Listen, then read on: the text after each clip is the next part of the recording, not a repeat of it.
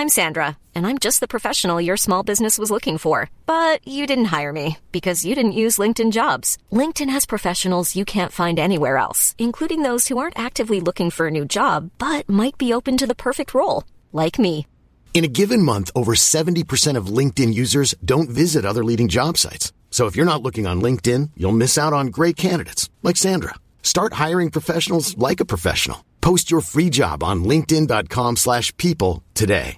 Imagine the softest sheets you've ever felt. Now imagine them getting even softer over time. That's what you'll feel with Boll & Branch's organic cotton sheets. In a recent customer survey, 96% replied that Boll & Branch sheets get softer with every wash. Start getting your best night's sleep in these sheets that get softer and softer for years to come. Try their sheets with a 30-night guarantee. Plus, get 15% off your first order at bollandbranch.com. Code BUTTERY. Exclusions apply. See site for details. Many of us have those stubborn pounds that seem impossible to lose, no matter how good we eat or how hard we work out. My solution is PlushCare.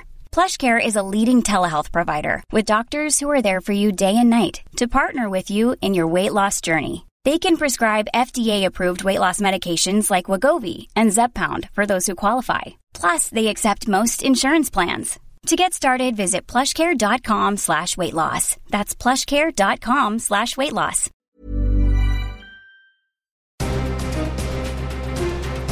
Hello and welcome to Clash of the Titles, the podcast that pits two movies with loads in common in a fight to the death to see which one comes out victorious. This week, in the red corner, I got myself a crying, walking, sleeping, talking, living doll. Yes, Andrew McCarthy builds his perfect woman and watches as she comes to life through the power of pass. No idea. But she is here, and she's hang gliding from 1987. It's Mannequin. While in the blue corner, it's one half of Barbieheimer, the half currently on its way to becoming the biggest movie of 2023. That's right, the Clash Pod team unplugged ourselves from the studio matrix and went to the actual cinema so we could cover 2023's Barbie. Jonathan Switcher on sex loves to talk to his work. You know, you're the first thing I've created that made me feel like an artist. Don't you like your new scarf? He never expected Not especially. to hear it talk back. I really think I'm going crazy. I am so glad you're working here. I never thought they'd hire anyone stranger than me. You're the only one who can see me like this. To the rest of the world, he's a disaster. You're fired! And she's a dummy. Can I come to your house tonight? Sure. I don't have anything big planned, just a giant blowout party with all the Barbies and planned choreography and a bespoke song. You should stop by. So cool. This is the best day ever. It is the best day ever. So is yesterday, and so is tomorrow, and every day from now until forever. Do you guys ever think about dying? So it's a living doll duel this week, but which film is better? Let's find out together. Welcome to Clash of the Titles. Release the Kraken!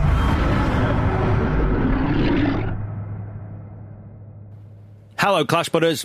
I would love to sink my teeth into your little bottom. I'm Alex Zane. I'm Vicky Crompton. I'm Chris Tilley. And welcome to only the beginning of the excitement when it comes to Mannequin. Barb and Quinn. Good. Mannaby. Better. Right then, it is part one of Mannequin versus Barbie. If you're new to the show, this is how it works. We're going to be doing Mannequin today. And Barbie on Thursday, at which point we'll declare which is the better film. So the clue Chris gave on my behalf on last week's show was... for the best, it seems, because my clue was one of these films is on general release. Yeah. Because your clue wasn't going to work, was it? Was it not? No. Really? One of them's wood. Oh, yeah. Okay. Alex's clue was Plastic Fantastic. Well, don't spoil it. I might use it again. But who knows? Who knows? A lot of people thought we were going to be doing Oppenheimer versus Barbie, which makes a lot of sense. It's upsetting, if anything, because you've been listening for a while, some of you. And how does that work? How does that connection section work? Every week, two movies with loads in common. What? Bombshell. That's it. And that joke is it. Excellent. But that's it. Once you've got past that joke, we're doing Oppenheimer versus Barbie. No, just no. So, did you follow it up on Twitter with anything? I didn't know, because I was enjoying the guesses too much. Yeah. Insidious versus Insidious, The Red Door was surprising. Yeah. No. Yep. Let's go back to Oppenheimer versus Barbie. So, your guesses came to life on our Twitter account, where we are at ClashPod, also on Instagram and TikTok at ClashPod. If you're in the business for a little extra Clash of the Visual variety, please subscribe to our Clash of the Titles YouTube channel. Hit that subscribe button and help us grow the pod. Right, guess-wise. It hasn't been like this for a while. Okay. One correct. Yes. What does that mean, Chris? Perfect clue. 100%. Fucking A. Right? Nailed it. So, congratulations. Another brand new champion. Great. Not the same as last week, because he wouldn't be brand new then. It's Damo, a.k.a. Daydreamer. Well done, Damo. Well done on your first winner, your championship of Guess World. Your prize is to try and tell us what the hell's going on in Mannequin. Just what? Honestly. Connection section then. Living dolls. Pink cars. Mannequin, like the Barbie doll, set feminism back decades. I can't. You definitely got this one. Dressing up montages. Oh yeah, I don't have it, but yes, of course. Both of them have dressing up montages. Weirdly, and only because I say this every week almost. Every movie has a car chase at exactly the same point. Gosh, both of these movies, you wouldn't think to look at them, have a car chase. Yeah. Have a car chase. Good point. They also have a chase involving loads of people trying to catch one person running between counters/cubicles. Yeah. Yep, excellent. They both become human at the end. Oh, yeah. Yep, excellent. Yeah, and a chase where someone tries to go over something, inexplicably thinking it would be quicker rather than go around it. Will Ferrell tries to climb over a barrier in Barbie, and G.W. Bailey decides to walk through a glass countertop, which tells you everything you need to know about Mannequin. Any more? No. Right then, let's get into this. So, on Thursday, V will be a Barbie girl in a Barbie world, but will she find a life in plastic that's fantastic? Which means today, Chris gets to unpack the big box of crazy that is 1987's Mannequin. Chris, take us on a journey. Based on a true story, Mannequin revolves around an ancient Egyptian woman called Emmy, who doesn't look all that Egyptian, doesn't want to be married, and doesn't want to be a kept woman. So she appeals to the gods, and they answer her prayers by turning her into a department store mannequin in 1980s Philadelphia. Sure. What? Anyway, Emmy becomes muse to a man, which is like being a kept woman, then marries him after he's stolen all her ideas. But none of that matters, as it all ends with the greatest song in musical history, according to 9-year-old me. Fact. For your podcasting pleasure. Nothing's going to stop us now. Mannequin. So, Vicky, when did you first see this perfect movie? I've only seen it once before, and I was quite an old teenager, so it was like a student hangover film. Right. I thought it was bonkers, but I found it really comforting because it's got it just made me feel all those, 80s nostalgia feelings, and I love the song like you. Always disappointed at karaoke where they don't carry that particular song. What karaoke place doesn't carry that song? No, it must be a rights issue. Did we try and do it? We always try. I'm always like, it's here somewhere. And it's just not. I remember very little about it, which is for the best.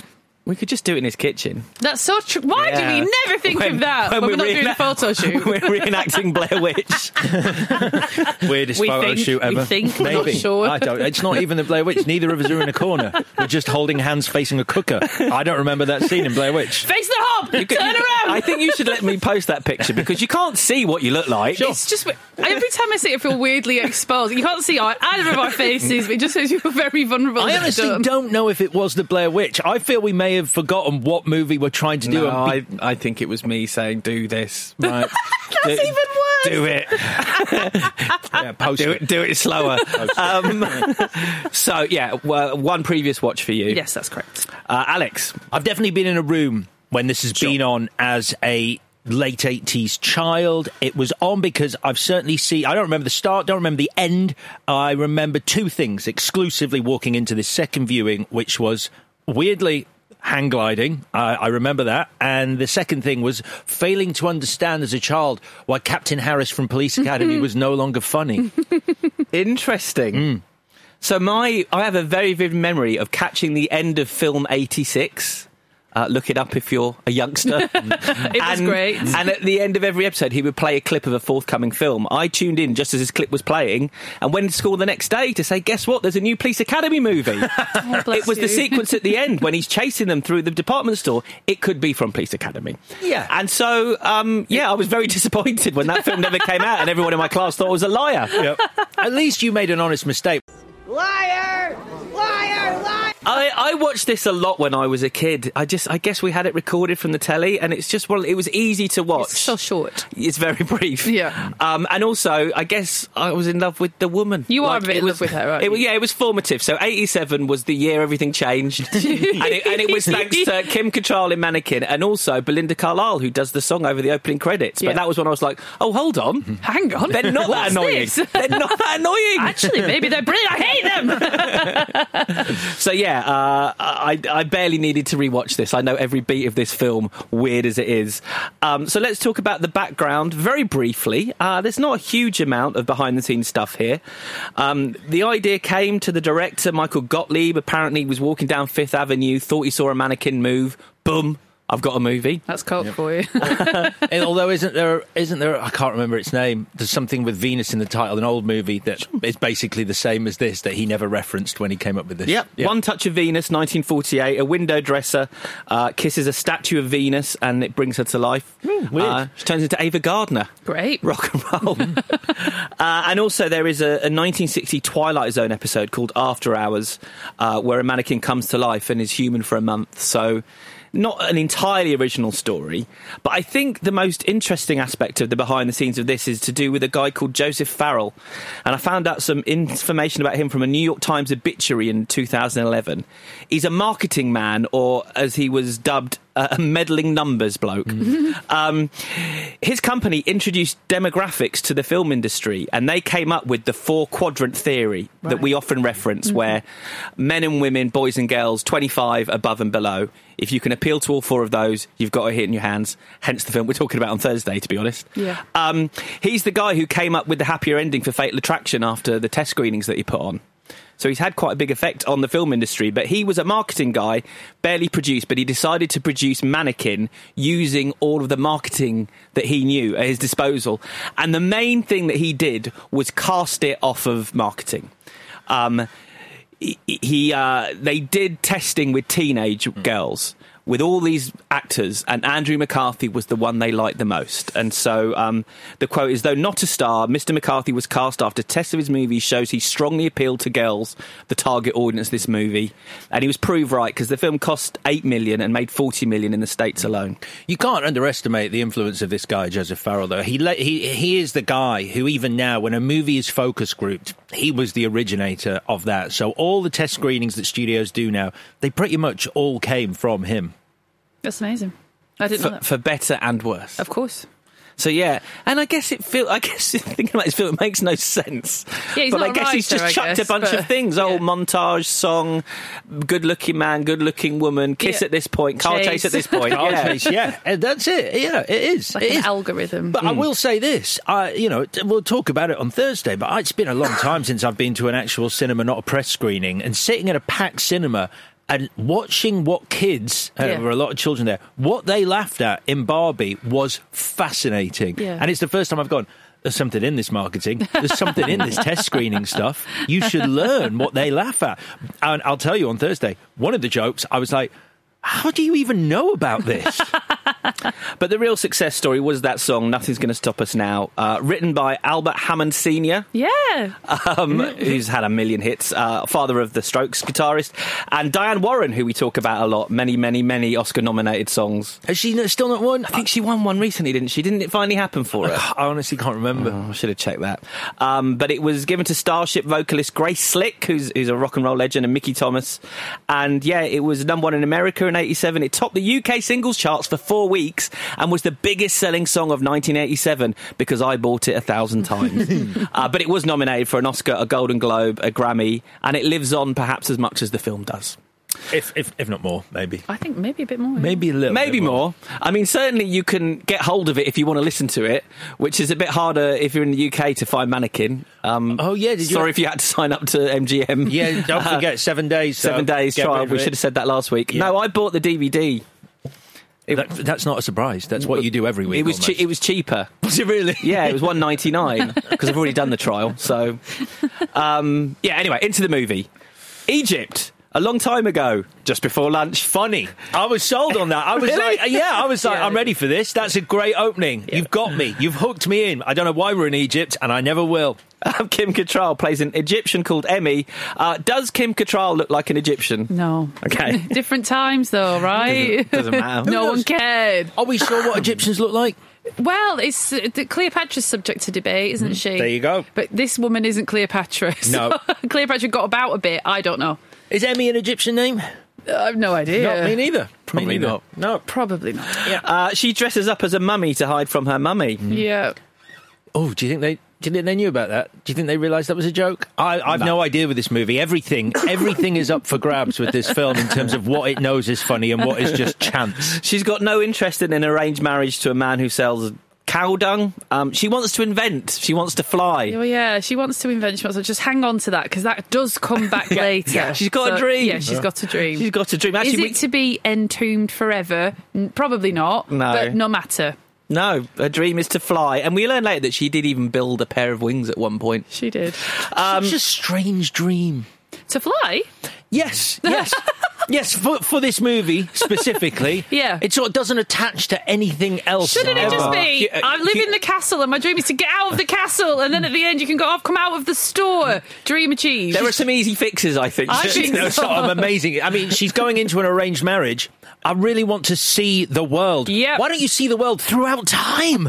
Amazing. Because we've only got access to a department store at night. That has got a hang glider in it, and some very cheap animators. Well, yeah, we're getting there. But Mum doesn't think that women can change anything. So Emmy asks the gods for help. They respond. Boom, we're into the animated credits. Well, let's deal with the fact that we're never going to announce or analyse her mother's grief, which is obviously throughout this film. Her mum has watched her daughter, who she clearly loves, disappear. Gone forever. Never to return, never to have any explanation. I mean, this could be the dissolution of the Egyptian empire right here. Maybe. Where she goes, the gods are against us, we should no longer worship them. Right, yeah, hadn't thought of it. Guessing marketing said we don't need to see a mother crying for the next 5 minutes. So the animated credits, I realised that there's lots missing from this film in terms of what happens to Emmy between now and 1987 yes, Philadelphia. So I went back and watched the credits properly because they are giving you the story. Were you paying attention to what she's been up to? No. She says it at one point. She was with Michelangelo. Christopher Columbus and Michelangelo. So I guess at various points in time... She's been a doll? Yeah. Well, that's what I thought. They didn't have mannequins back then. They didn't have mannequins, but I thought when she was like, well, I was with Michelangelo, you just go, oh, you must have been a sculpture then, no, I guess. But I'm not with he's Christopher obsessed Columbus. with a guy called David, as we find out later. Yeah, she visits Rome. She goes to what I believe are the Middle Ages, where some monks see the sunlight and vanish. Maybe. I don't know what that bit is. Then we've got Da Vinci. Yeah, then she becomes the Mona Lisa. Okay. We've got Columbus. So she's always amused. There's Vikings. There's some Vikings. She meets some monsters in a lift.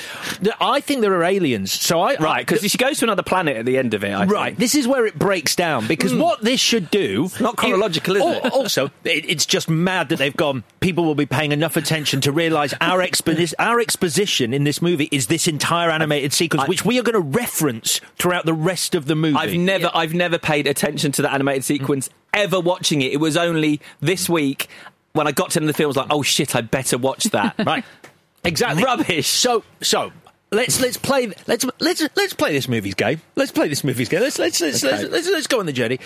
So she's going through time. She's travelling through time. At no point in any of these bits is she a mannequin. She's a muse, but she's not a mannequin. Yeah. Then she goes into either the future or another planet, which would suggest that she can only then travel further into the future. It's not like she's jumping around time like Sam Beckett. She's basically travelling further and further into the future. So how does she go into the future and then come back to Philadelphia in the 80s? And also, is that sequence in the animated opening where she's on a conveyor belt and they're building mannequins, is that supposed to suggest how she turned into a mannequin? Maybe. I don't know. I mean, I don't know if the people who did the animation ever met the people who made the movie. So I wouldn't find too much correlation. Don't try and thread the needle. Because we do end up in Philadelphia today /1987, and we meet Jonathan Switcher. Switcher, I'm a bit obsessed with this. Is it because he changes jobs a lot in the first 10 minutes? Yes. Is that all it is? No, that's it. That'll Fine. do. You figured it out. Love it. He's talking to a mannequin that he's in love with, and he's fired for making 3 or 4 mannequins a month rather than 3 or 4 a day. So we get a job montage. Yeah, he kills a child. Yeah, he kills does. a child with the balloon animals. He gives a kid a balloon, he flies off, so that kid's dead. Bye, kid. He's fired for sculpting hedges he should be trimming. He's fired for turning pizza into art, because he's an artist. He's a sculptor specifically. Sculpted. Not going to come back. And then we meet his girlfriend Roxy, who he picks up on a Harley. She's upset that he's lost his job. And then he sees his mannequin in the rain, and it makes him feel like an artist. Right. That's okay. I'll buy that a bit. I mean, they all basically look the same. That's the idea, isn't it? Yeah, they're homogenised parts. That is racist. Honestly, not all mannequins look the same. You can't say that. But yeah, I was with it. I was a bit... He assembled something from instructions. Yeah, which him only making 3 or 4 a month is kind of impossible because they're poured in plastic and then you screw them together. But he's obviously doing something else with them that wastes a bit of time. So, well, he does a lot with them later. He does, yeah, he's predisposed to doing that. But before he's doing that, we head to Prince & Company, a department store run by Claire Timken, played by... Estelle Getty. Yeah. One of the funniest people in history. And we get a brief action sequence involving a swinging sign. Did this get your pulse racing, Alex? I had to take a moment after this. I literally hit pause. It's intense, the way he goes up. And then there's some exposed electrics behind him. And he gets zapped on his bottom. Yeah. Yep. He saves her life, so he lands a job at her department store where she's been in charge for 2 weeks because her dad's dead and she wants to make the store great again. I thought it was her husband who died. I think it's her pervert husband. Pass. I'm sure her husband was in charge. She's quite old.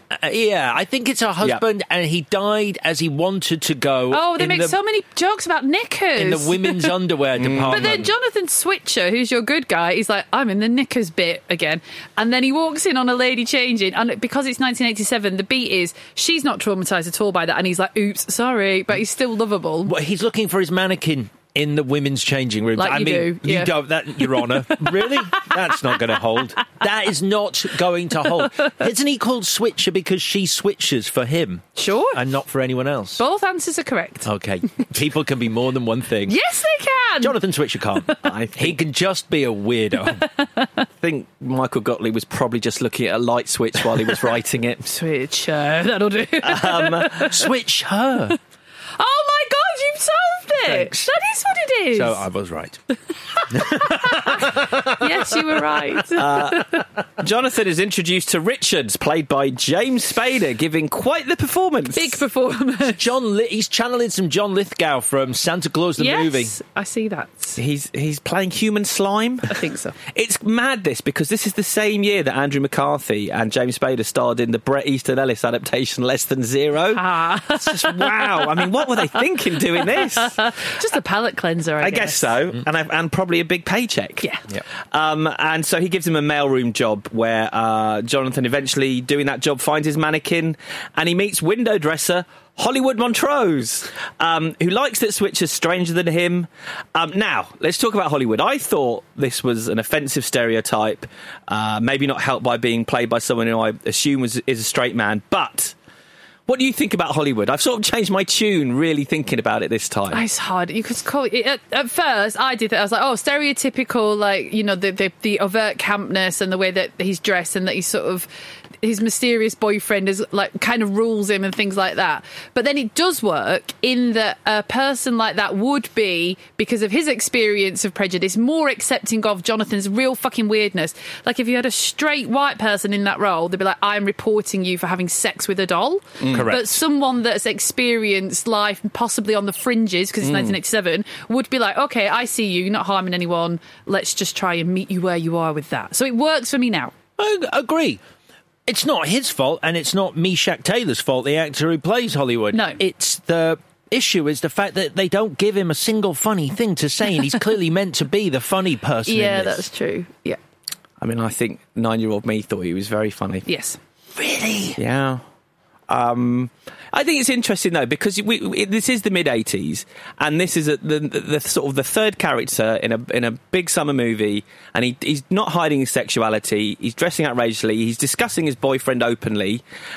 He's friends with the straight guy who immediately accepts him. Most of the films at that time, the straight guys would be making horrible jokes. Yeah. But actually, someone does say something horrible, and our hero defends his honour. That's right. And so I think it's just a very nice friendship that you didn't normally see in this era of filmmaking. That's true. Sure, but who are you crediting there? The filmmakers and writers, or mass marketing strategy that has discovered that in 1987 this was okay, and so we will then put it on film? Maybe. I feel like it was palatable to audiences. If they focus group this and they were like, great, okay, we'll carry on. They might have changed it if they'd gone, we're not ready. We're not ready.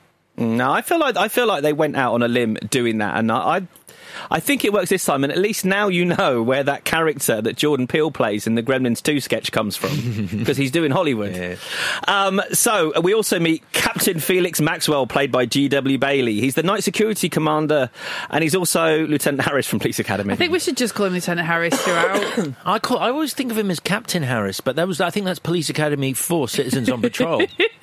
Harris. Yeah. Yeah. All my notes call him Harris.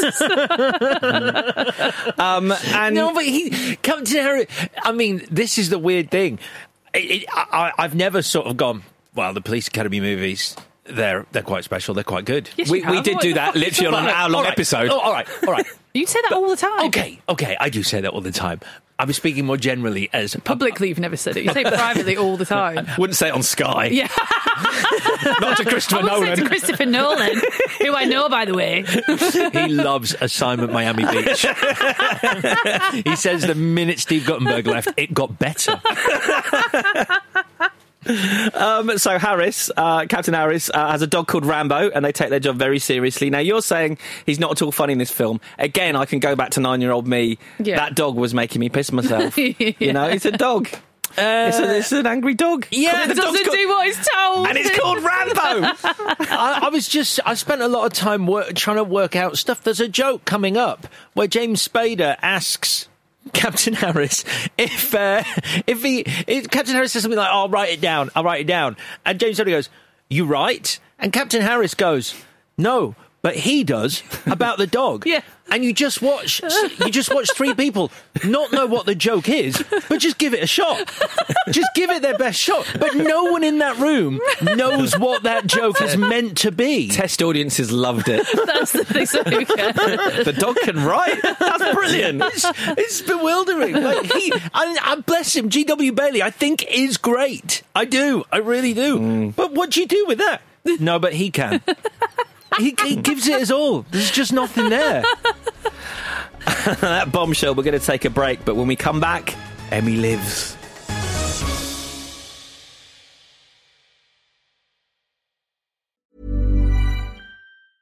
A lot can happen in the next 3 years. Like a chatbot may be your new best friend. But what won't change? Needing health insurance. United Healthcare Tri-Term Medical Plans are available for these changing times. Underwritten by Golden Rule Insurance Company, they offer budget-friendly, flexible coverage for people who are in between jobs or missed open enrollment. The plans last nearly 3 years in some states, with access to a nationwide network of doctors and hospitals. So for whatever tomorrow brings, United Healthcare Tri-Term Medical Plans may be for you. Learn more at uh1.com. I'm Sandra, and I'm just the professional your small business was looking for. But you didn't hire me because you didn't use LinkedIn Jobs. LinkedIn has professionals you can't find anywhere else, including those who aren't actively looking for a new job, but might be open to the perfect role, like me.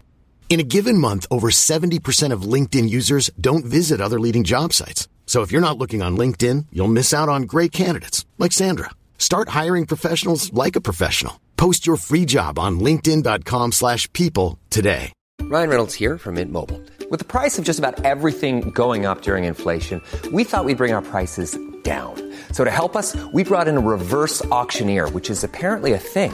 Mint Mobile Unlimited Premium Wireless. How to get 30, 30, bit to get 30, bit to get 20, 20, 20, bit to get 20, 20, bit to get 15, 15, 15, 15, just $15 a month? Sold! Give it a try at mintmobile.com/switch. $45 up front for 3 months plus taxes and fees. Promo rate for new customers for limited time. Unlimited more than 40 gigabytes per month. Slows full terms at mintmobile.com. Many of us have those stubborn pounds that seem impossible to lose, no matter how good we eat or how hard we work out. My solution is PlushCare. PlushCare is a leading telehealth provider with doctors who are there for you day and night to partner with you in your weight loss journey. They can prescribe FDA-approved weight loss medications like Wegovy and Zepbound for those who qualify. Plus, they accept most insurance plans. To get started, visit plushcare.com/weightloss. That's plushcare.com/weightloss.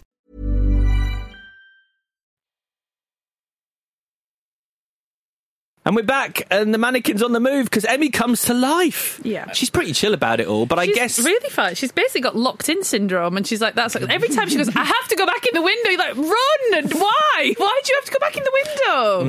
It's a living death. This is what's happening to her. What? Yeah, we need some rules applied. She's like here. Alexa in that she knows to come to life when only Jonathan is in the room, which means she has a level of sentience even when she's a doll, which means she's got locked-in syndrome. Yeah. Which is a living death. I believe, though, test audiences didn't like her having the existential crisis, so that was removed. They showed the diving bell and the butterfly. They're like, we fucking hate that, so don't do it in this. Oh, that's a good film. Yeah. We'll never do it. No. So we're never going to address why she's a mannequin. They don't, do they? Exactly, fine. That's fine.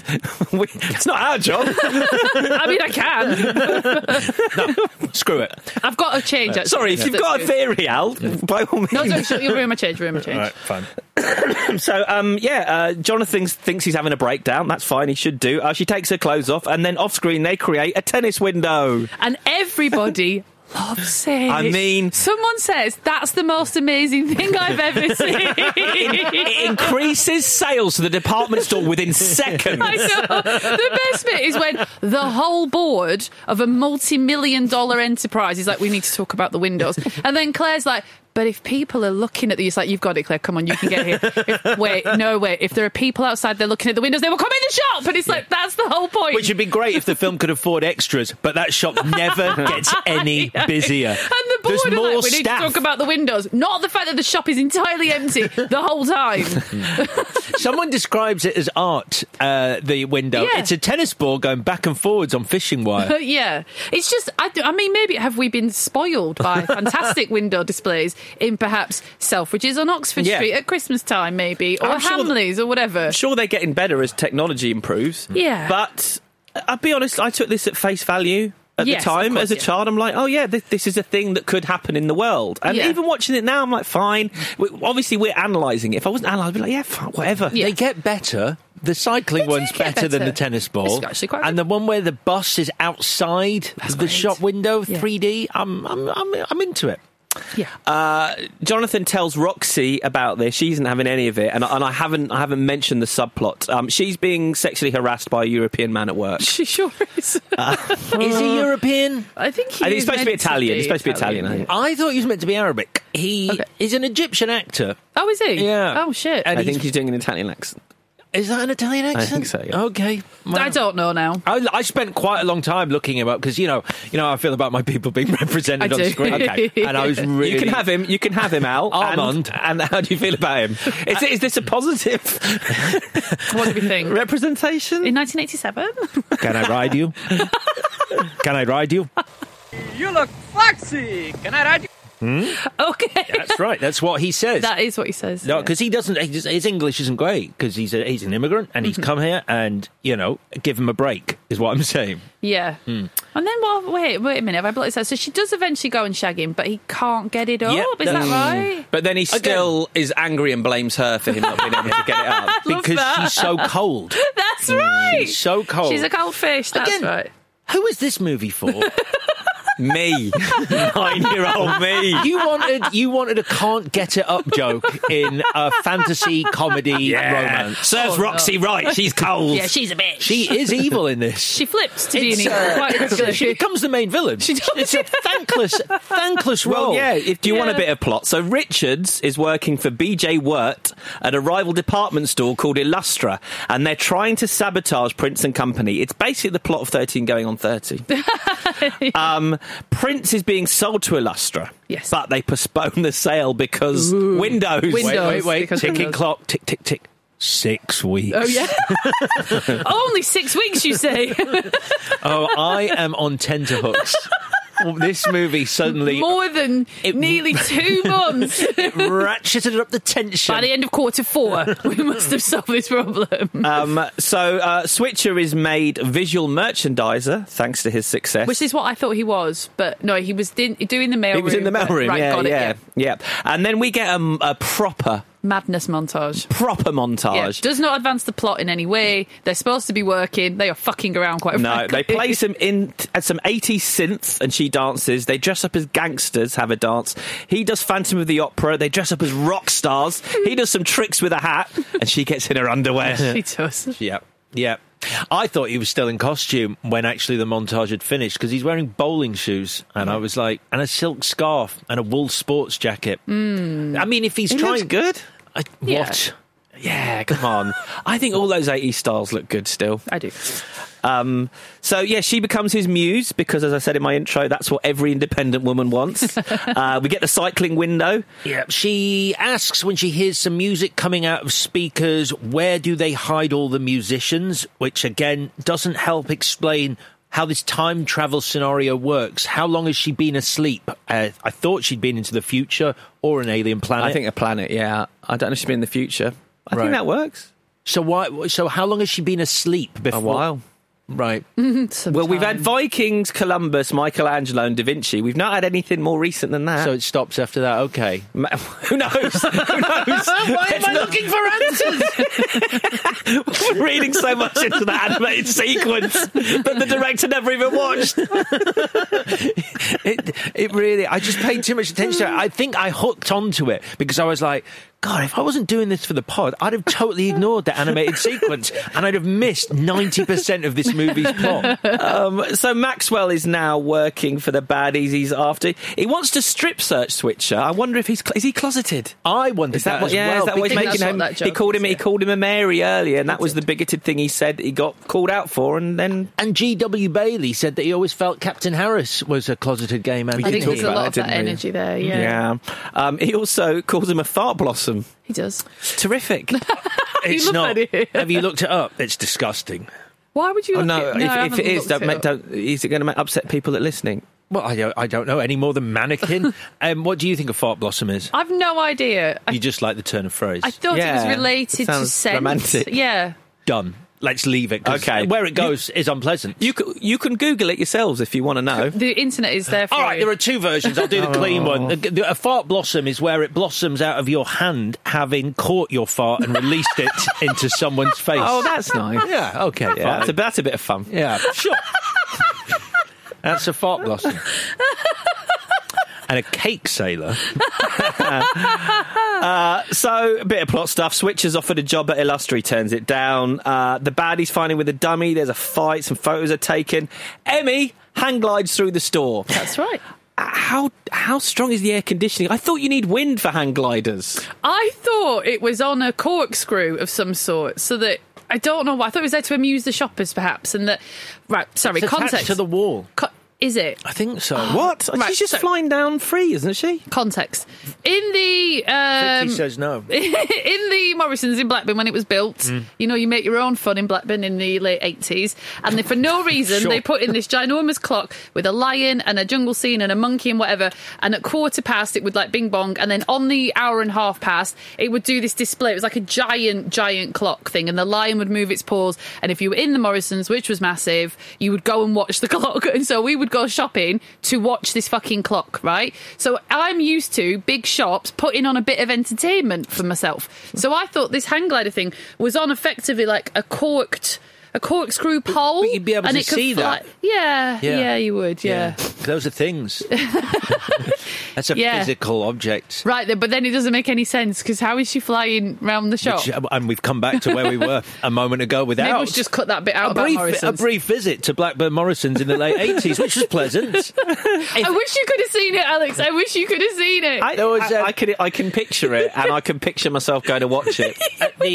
At the St John's Shopping Centre in Leeds, there was a big glass case with a Heath Robinson-style machine in that every half hour moved a bit. Yeah. Bond Street Centre had a giant wooden snake that you could crawl inside as a child and go round and then come out the other end. Is that the old-fashioned arcade? It's not anymore. They've redone it. Right. Yeah, it's really nice. Now we get the 3D window, which Alex was such a big fan of, and someone in the movie says is beyond genius. And we get a success montage where newspaper articles about the crowds and how many people Switcher is attracted to the store make it's front page news. Sure is, Chris. Illustra sales are down 89% because of this window. 89%. I mean, that's all of your sales. Can you fathom that? 89%. It's not just an arbitrary figure. 89. They do a sailing window. He's going for shags with the mannequin. He's made the youngest VP in history. Question. Yes. If he's having sex with her when she's a human and someone else sees her, does it close up and pop off his dick? I'm going to say yes. Right. Because I wonder what are on the pictures Estelle Getty sees. She talks about at the end of the film. Which surely she should make some money from. I mean, she has video footage of a mannequin coming to life. Yeah. Does she? That's what she's seen. What has she seen? A lot. She's seen a lot, Chris. You can see it. You look in her eyes. Yeah. God, they tell a story. Well, BJ says he's got pictures that could ruin Switcher's life. These are pictures of him fully clothed on top of a wooden dummy. A plastic doll, but that would ruin your life because you're trying to have sex with a doll and no one's called But I don't see. She could have fallen onto him. Yeah, I've fallen onto lots of mannequins in my time. She's on top of him and he's got his hand round her bum, so he's trying to He was trying to pull the panties. My question to you, Jesus Christ. My question to you, Vicky, is how would it ruin his life if everyone he works with knows he's going for shags with a mannequin and think it's great and all wait outside and sort of clap and cheer him? That's a good point. They're totally down with it. The public love it, don't they? Yeah, it wouldn't affect his life at all. If you're an artist, yeah, you're just an eccentric. That's true. That's what he is. He's eccentric, carrying that doll around the store. That beat is in the film. That works, isn't it? They're like, oh, let him get on with his craft kind of thing. Yeah. And it works because the next window is a photo session. Apparently that's genius as well. They dress in black tie now, and he takes Emmy out in the town, introduces her to Roxy. She gets annoyed, so agrees to shag her harasser. Go feminism! Yay, good for us. Yeah. I mean, let's be fair. Roxy is also sexually assaulted by BJ as well. Yeah. He kisses her without asking and then touches her nose. That's my gal. Mm-hmm. But she's the villain, so she deserves it. Right. Harris. Harris dons camo and calls him a prevert. They have the car chase that Alex mentions, where a car gets stuck between two walls, and then it's a good stunt. I like that. It's good. Switcher heads back to the store and shags her in a tent, and they both say the L word. In a hammock at first, though. Mm-hmm. And impossible. That's what I thought. Yeah. I was like, is that even possible? No. It's not. It's not, is it? You would just fall out. I'm not. I've never tried it, but I thought about it for a long time. You'd have to have played the game of the stillest sex you'd ever had. So, ancient Egyptian window. Well done. Got there in the end. Oh, shit. Another connection to last week. People promoted to vice president of companies without any skill set required to be vice president of companies. Don't get obsessed with that again. I can't help it, though. He's just suddenly vice president. I mean, she's been there 2 weeks. Clearly her husband did it all. And he's a maverick. He's turned round the blooming company's fortunes. He's earned every penny of that. But he hasn't. Emmy has. Emmy has done all this work, and he's riding her coattails. Yeah. And she says, mate, they're a team. What does she say? She says, this is exactly where I want to be. There's nowhere more perfect. She's been on a boat with Columbus. She has worked with Da Vinci and Michelangelo. This is better. This is it. Working at night in a department store, posing on an ironing board, pretending to surf. And only a bit, because then she has to be entombed in plastic. Yeah. She's not even alive for most of the time. And while she's entombed, she's stolen by Richards and Captain Harris while Switcher is asleep. He wakes up naked in the store to much applause. Why are they copying? I think I'd get sacked for this. Also, you would, Chris. Can you now sell those coats if they've been covered in dick? His dick's rubbed on all of them. This is where someone goes, it's art. It's like, it's just like we're playing fast and loose with what words mean in this film by this point. That's ridiculous. And this is art. It's a man asleep, naked, in the store, under merchandise. Art. Switcher bursts into a lustre, punches Richard out. Well done. There's a department store chase, the one that confused me into thinking this was Police Academy when I was 9. Maxwell now has a German Shepherd called Terminator. Right, so they killed Rambo off screen. This is unbelievable and unforgivable. Even I was upset by it. It's like, why? It's just unnecessary. They should have just kept the old dog but given him a fancy new collar because he's got a promotion. That's what I would have done. Exactly. Why is Rambo dead? Unless Emmy had something to do with it, because Rambo is terrified of Emmy and we're never sure why. He disappears off and comes back yelping. So maybe, I don't know, maybe when a dog looks at Emmy, she doesn't turn back into plastic. She stays human and kicks dogs. It's not plastic. Oh, sorry. Wood. Is it really? Yeah. Are you sure mannequins are made of... I don't think they're made of wood. These ones are wood. Oh, I'm so sorry. Because they make so many... How deep a dive did you go on about this movie? No, there's about 3 jokes in it about having wood. Right. Oh, is there? Oh, yeah, that's not a bad joke, actually. What shall we call our kid Pinocchio? That's all right. Yeah. Okay, yes. So Switcher takes out 10 security guards. Roxy does the worst run I've ever seen in a film so she can incinerate Emmy. Hollywood saves him with a hose. He gets his big hero moment. Andrew Hill Newman shows up as compact room janitor. Yes. He comes out the loo doing his trousers up. So she comes to life and they turn the machine off just in time to stop her being killed. Quick question. Why does Roxy get covered in rubbish from above for no clear reason? Well, it's the shredder. So presumably the chute is above the shredder because the rubbish would be shredded. Right. So it's just the shredding room, I think. But none of that rubbish travels up the conveyor belt. No, it does. It misses, doesn't it? Yeah. Completely, in fact. It hits her, and it's about 10 feet away from the conveyor belt. Nowhere near it. That would shred it. But maybe that's why compactor room janitor is there. Do department stores have giant shredders in their basement? I wanted to believe it. You've got a lot of stuff to get rid of. Yeah. A lot of rubbish. You can't just put it all out on the street, can you? Lots of rubbish. Do we enjoy Hollywood with the hose? Yeah, I did. Yeah. Do you like the fact that he's just improving and saying nothing that has any relevance to anything to do with this movie? I thought I was projecting a lot. I felt quite cathartic because I imagined a man like that in that time might have been hassled by the police at some point or authority or whatever. So he was like getting his own back on these people that had maybe made his life more difficult. Doesn't really go on long enough, though, does it? Could go on longer. You think so? Well, it's in this unhappy place where it's neither short enough to be funny or long enough to come back round to being funny. It's this awkward length where it just sort of goes on a bit long. It's quite repetitive. And they're clearly saying to Meshack, going, anything else, just improv. Just say anything else. Anything. Is there a script? No. We came off the script a long time ago. Compactor room janitor sees Emmy come to life and starts kissing mannequins to try and find her. Quite a good joke. He finds Roxy and it's a miracle. The third person to sexually harass Roxy. Kisses her against her will, Bloody hell. which I'm told we don't do anymore, so that's bad, I guess. 60% of the single men in this movie assault Roxy. Yes, they do. Emmy's revealed to everyone as the villains are trying to kink shame our hero and fail. Claire shows up with the CCTV footage of the villains doing grand theft, conspiracy, kidnapping. She's got them. Captain Harris just keeps shouting, "She's the dummy! She's the dummy!" It's very Harrison that the heroes have driven him mad. And then all the baddies get arrested while the janitor tries to kiss more dummies. I'm only keep bringing him up because he returns in Mannequin 2. Mannequin on the move. And he even gets a name. The character gets a name, Andy Ackerman. They were like, he's who we need back. What a star. Forget Kim Cattrall.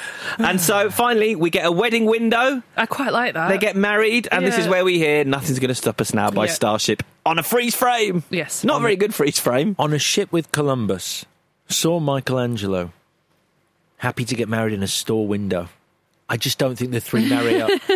I think you've seen and done bigger things than getting married in a department store. You haven't done anything. You've window. witnessed men doing stuff, which is also a little bit of a gap on your CV. She split up from Columbus because she told him the world was round. Right, yes. Which is a myth in itself, that he was even trying to prove the world was round. No, he wasn't. No.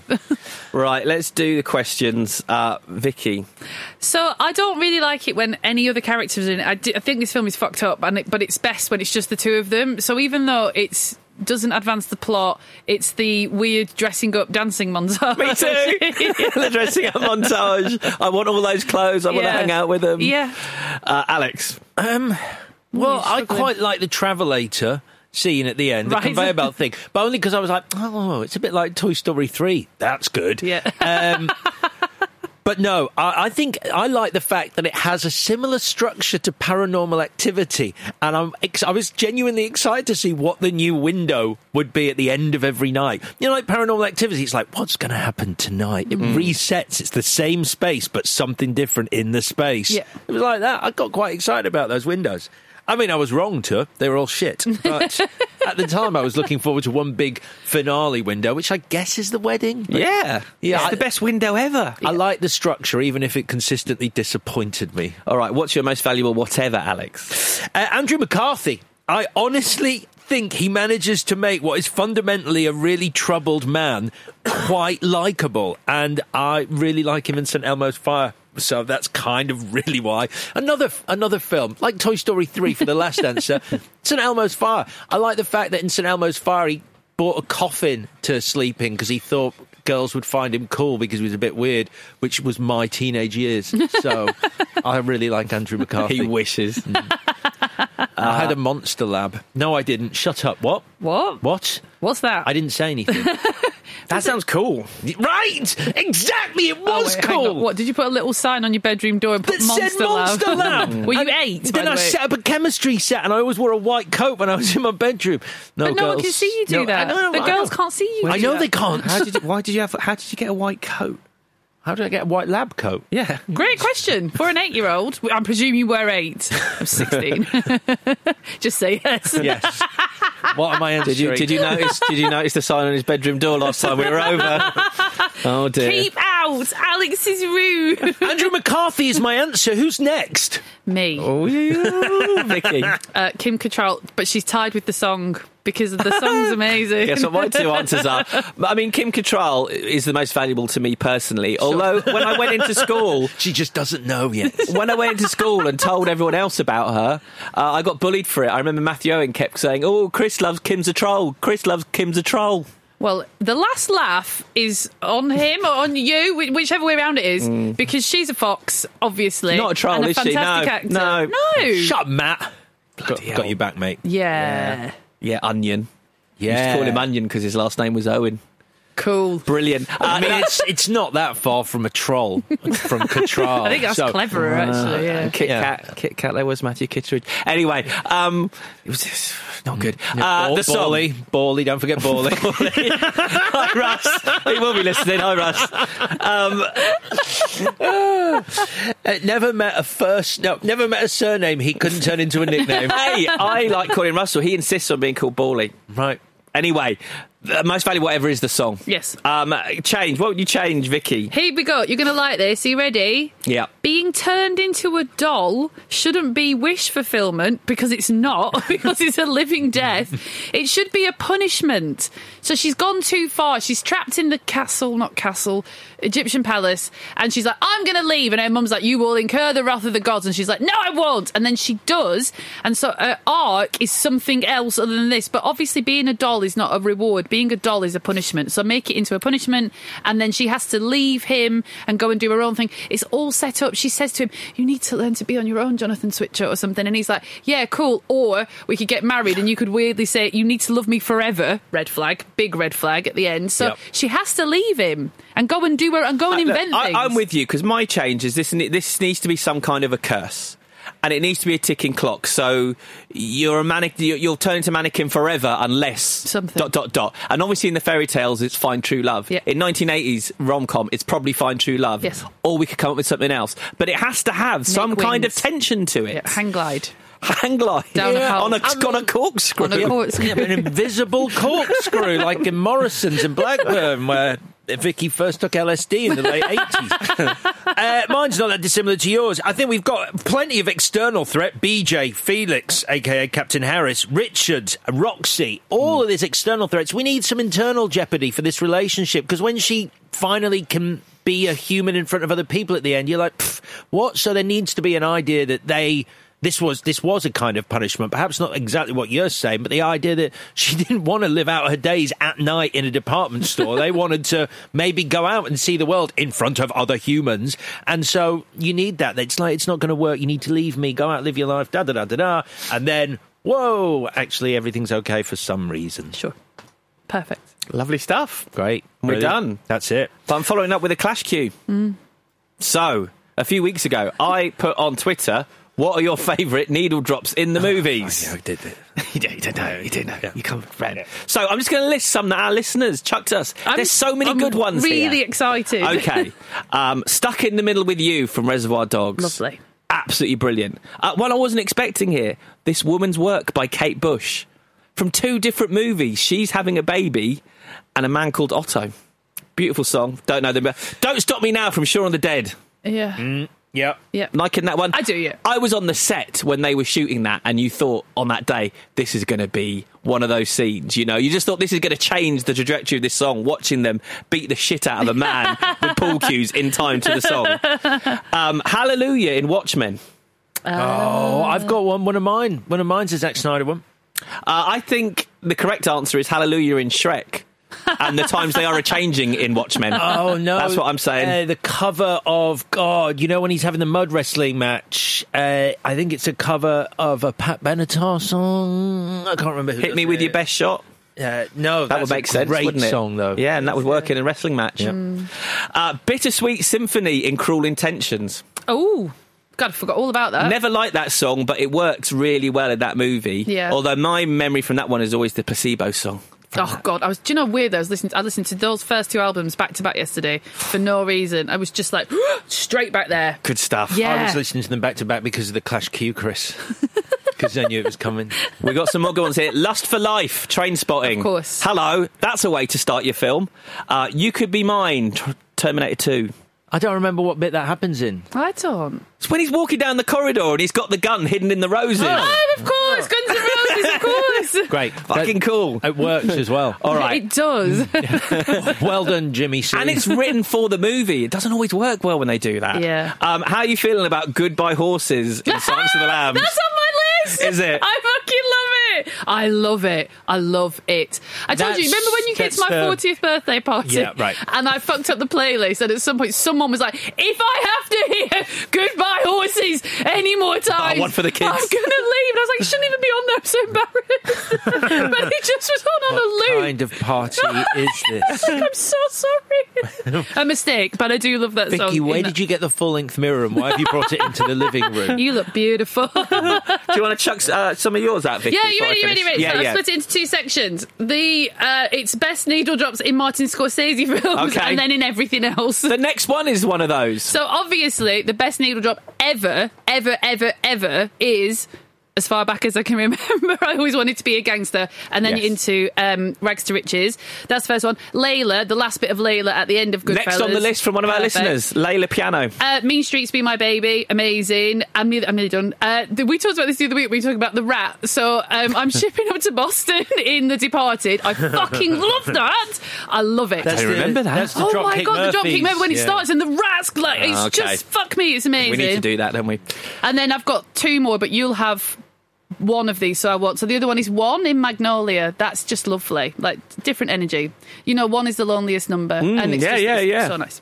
That's it. Okay, so the one that I've got that you think I've got is Where Is My Mind at the end of Fight Club. Yeah. To me, that's one of the greatest. And the other one that I was trying to find on my phone... Next on the list, Where Is My Mind from Fight Club? Yes! The one that I was trying to find on my phone is the title sequence from the Dawn of the Dead remake. It's the Johnny Cash song. When the Man Comes Around. That's the one, when the man comes around. That is if it's Johnny Cash, just ask me, dude. It's one of the greatest title sequences of any film in history. That's how you do it. In fact, it basically is the animated sequence here, but done right.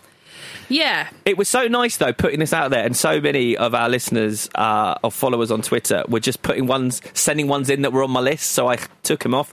Killing Moon from Donnie Darko. Yeah. That's a big one for me, because that got me into a band that I was never into. And the same with Where Is My Mind. I wasn't into the Pixies until I saw that and heard that. I Got You, Babe from Groundhog Day. Oh, yeah. I'm doing a hard disagree here, because it made me dislike a song that's quite good. Because you had to hear it so many times, yeah. It spoilt the song. Yeah.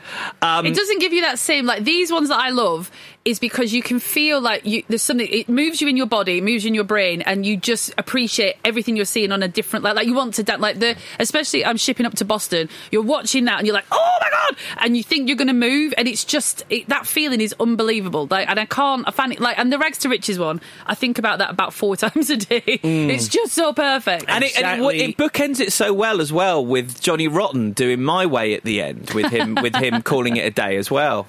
And don't forget Eastbound and Down by Jerry Reed from Smokey and the Bandits. That's one of the... You can have that. Because it's brilliant. I've only got a handful left. So there's a couple of Guardians were sent in. Come and Get Your Love. It works really well, doesn't it? Yeah. With him dancing at the beginning, and we get a reprise of that, of course, the other day when we were doing Avengers. And Mr. Blue Sky from Guardians 2. Yeah. I think it's better in Eternal Sunshine of the Spotless Mind, yes, maybe.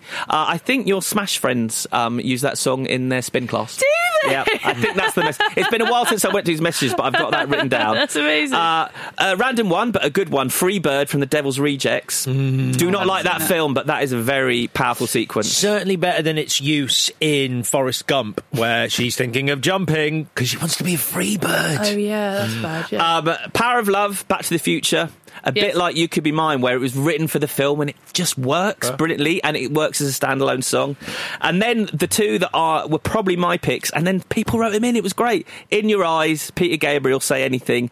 I've even got a blooming doll of him holding up that stereo. You love that. I love that. I love that moment. I love that song. I find it creepy, so I don't like it. I got another one. The minute Funky Shit by The Prodigy kicks in at the end of Event Horizon. Gosh!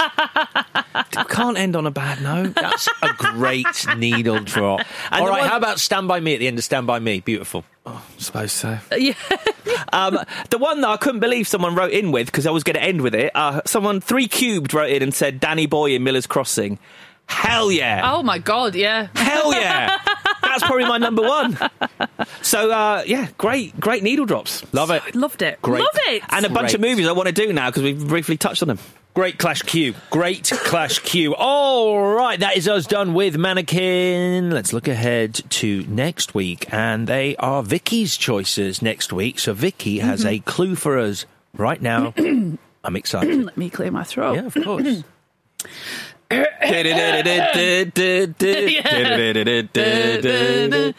always think that. Okay, you ready? Yep. These films. Oh shit! Is the laugh part of the clue? These films. These films. I can't do it. Wait. Oh no! These films. I hope it's very simple. Cut all this out. All right, sorry. Concentrate. These films appall about authority.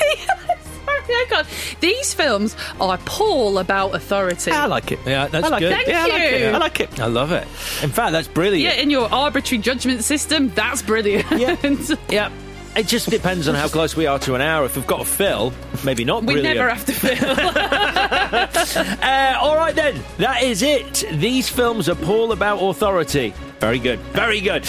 We will be back on Thursday talking Barbie and seeing which film will be victorious. Until then, please subscribe on Apple, Spotify, wherever you get your pods. Follow us on Twitter, Instagram, and everywhere else. Till Thursday, have a great week. Bye-bye. Clash of the Titles is a Stack production and part of the Acast Creator Network.